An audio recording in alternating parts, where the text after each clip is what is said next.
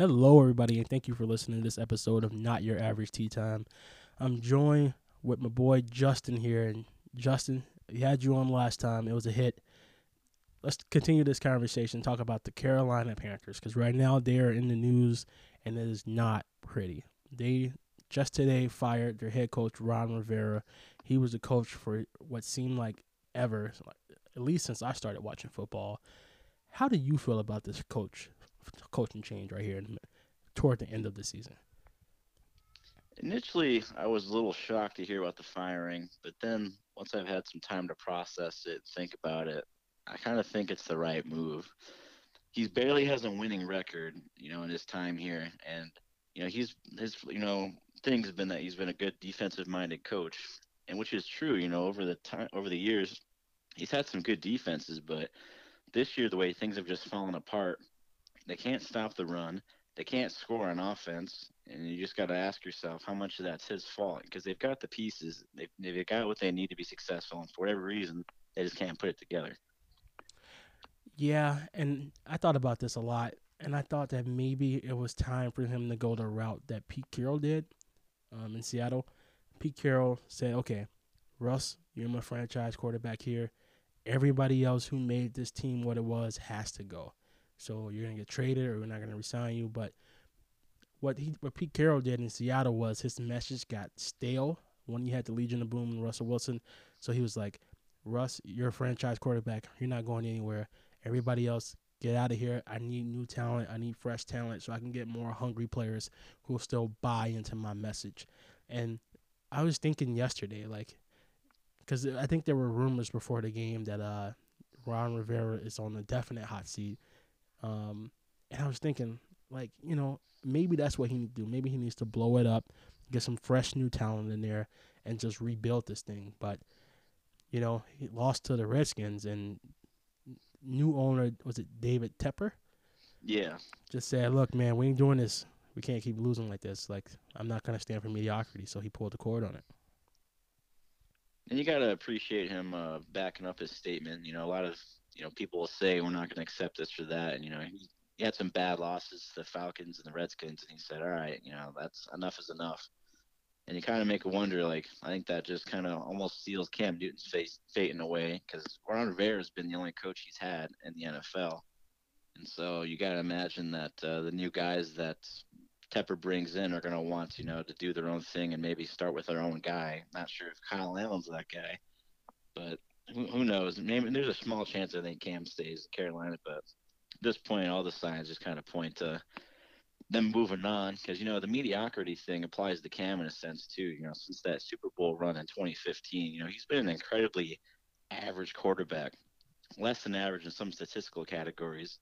Just really hasn't been able to get the job done, so he might be on the way out as well. So if Cam Newton goes out here, I think nobody will really be surprised because it's kind of the mode or the feeling that was surrounding the Panthers organization here when he wasn't playing this season.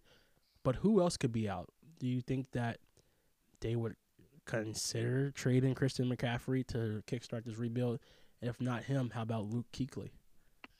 I think that they're going to make Christian McCaffrey the face of the franchise going forward. I think he's going to get a fat deal when it's time for him to get paid. I think they're going to kind of build around him and him to be that leader of that team. I don't know how many players might be out. I think again they've got solid pieces, and Luke Kuechly's a hometown favorite, and so I'm sure the fans would hate to see him go. And I think he's still got some really good football ahead of him. I think other pieces to go will probably be people in coaching positions. I wouldn't be surprised to get a new GM in there. Norv Turner's job's going to change. I think that'll be where the extra other changes happen. And the quarterback will definitely. I think Cam Newton won't be around either. Those will be the major changes. Yeah, so do you think that Ron Rivera will land on his feet in the offseason right away? You think it's best for him to take some time off? Like what about Ron Rivera? Did anything about Ron Rivera rub you the wrong way? Any of his coaching decisions? Man, like the goal line calls have driven me crazy. Like they've lost 4 games this year, four, where they had first and goal with an opportunity to either tie or win the game late in the fourth, and all 4 times blew it. They blew it in week 2 against the Buccaneers, where All they had to do is get in there and score, and he calls like a trick play, a Christian McCaffrey running outside, and they get stuffed. To his credit, they got the in the Packer game. They got all the way down the field, but then first and goal, and they couldn't score, lose the game. Saints first and goal, couldn't score, and then they missed the field goal. And then again against the Redskins, you get the onside kick, 29-21, first and goal, can't score. And so it just drives me crazy that they've got all these good pieces and they can't get in the goal for when they're that close. Can't get the score. So you were at that Redskins game. What was going through your mind when you saw Cal Allen scrambling around like that, and then he took the sack, didn't he, to end the game? Yep. Oh, What, he fumbled it actually. he fumbled it, yeah, sack fumble. So like, what were you thinking when you was watching this unfold here? Um, did you see if there was somebody open? Did he miss somebody, or he just had nowhere to go with it, and he was just like, "Well, this is it." I think it was a combination of the two. Like the play calling just wasn't good, and of course the offensive line didn't give him a whole lot of time to make something happen. But then his scrambling ability, again, like we've seen so many times, just worked against him, putting the ball on the deck again. So I think what they really need to focus on in the off season is some different play calling and some serious offensive line adjustments. And so, do you? I think that everybody needs offensive line adjustments in the worst way, except for the teams that are actually doing well right now. So you got the 49ers, the Seahawks. Um, who else? The Vikings have a decent offensive line. So, like all of those teams that are in the playoffs, how can I forget the Ravens? They invested heavily in their offensive line, and it may have not been the right pick in the draft or through. Not the right pick, the sexy pick in the draft or in free agency, but it's definitely paying dividends right now. And all those teams too have great defenses, and Carolina's defense looked real solid for the first half of the season, and then for whatever reason they've just fallen apart and they can't stop the run. They're getting beat deep, and it's just nothing's clicking on anything, offense or defense. I mean, Carolina got off to a hot start. They look like they were going to spank the Redskins. Two quick scores in the first quarter, and then they just get absolutely shut down the rest of the way going into the fourth. Meanwhile, Dwayne Haskins is out there looking like a solid quarterback, and it's just frustrating to watch. Because Dwayne Haskins looked like dog shit every other game before that. Right. So I guess, the joke was, you go to the Falcons to get right, but now I guess play the Panthers to get right. Apparently, you want to get the run game going to come take a trip to Charlotte. And you would think that wouldn't be the case because you got Jerome McCoy up the middle right there, right? Oh, yeah. And he's not looked like Jerome McCoy of old, but he still looks like he could get the job done. But that just hasn't been the case when it comes to the run game. And it's hurt, too. We've lost some really quality defensive ends to injury, and that never helps. I mean, we had a pretty promising rookie, but they couldn't get it all together towards the end there. And then the corner play hasn't been solid either. They get tore up every time they play a good receiver. Devontae Adams had their way with them. Michael Thomas had his way with them. And they have their way with a lot of teams, but just every time being a long-term Carolina fan, it just feels like defense can never step up when you need them to the most. Obviously the only exception to that being really that Super Bowl season. So if you had to pick here, and you're the new GM, they get rid of who's your GM now? I don't even know. Marty Herney. Never heard of his name before you just said it. I'm gonna be 100% honest with you. So he's out the door. His drafting has not been good. They put you in there. What's your focus going to be if you wanted this team to be a playoff team? Do you invest your first two or three picks in the offensive line or defensive line, or do you go for some cornerback help? Like, which area is the need you feel if they just fix this one area next year that it would be the best thing to make the playoffs? I think that kind of depends on where they end up in the draft too, and what's available coming out of college. If they lose out, 5-win season, that'll give them a decent first round pick. I'd say it's probably a close tie between offensive line and some corners. Like they cut the corner the day after that the Saints game because he just did such a horrible job against Michael Thomas, and Carolina always does this zone. It just always feels like there's somebody open, someone's missing their assignment, someone's missing a tackle back there. and that's usually when on the games too, where that defensive front has a hard time putting pressure on the quarterback. Was Ron Rivera calling the defensive plays? Yeah, he actually took over last year because the defense was doing so bad, and it looked like he'd been making some good changes coming into this season, but for whatever reason, things just weren't going right there for the last 5 games now.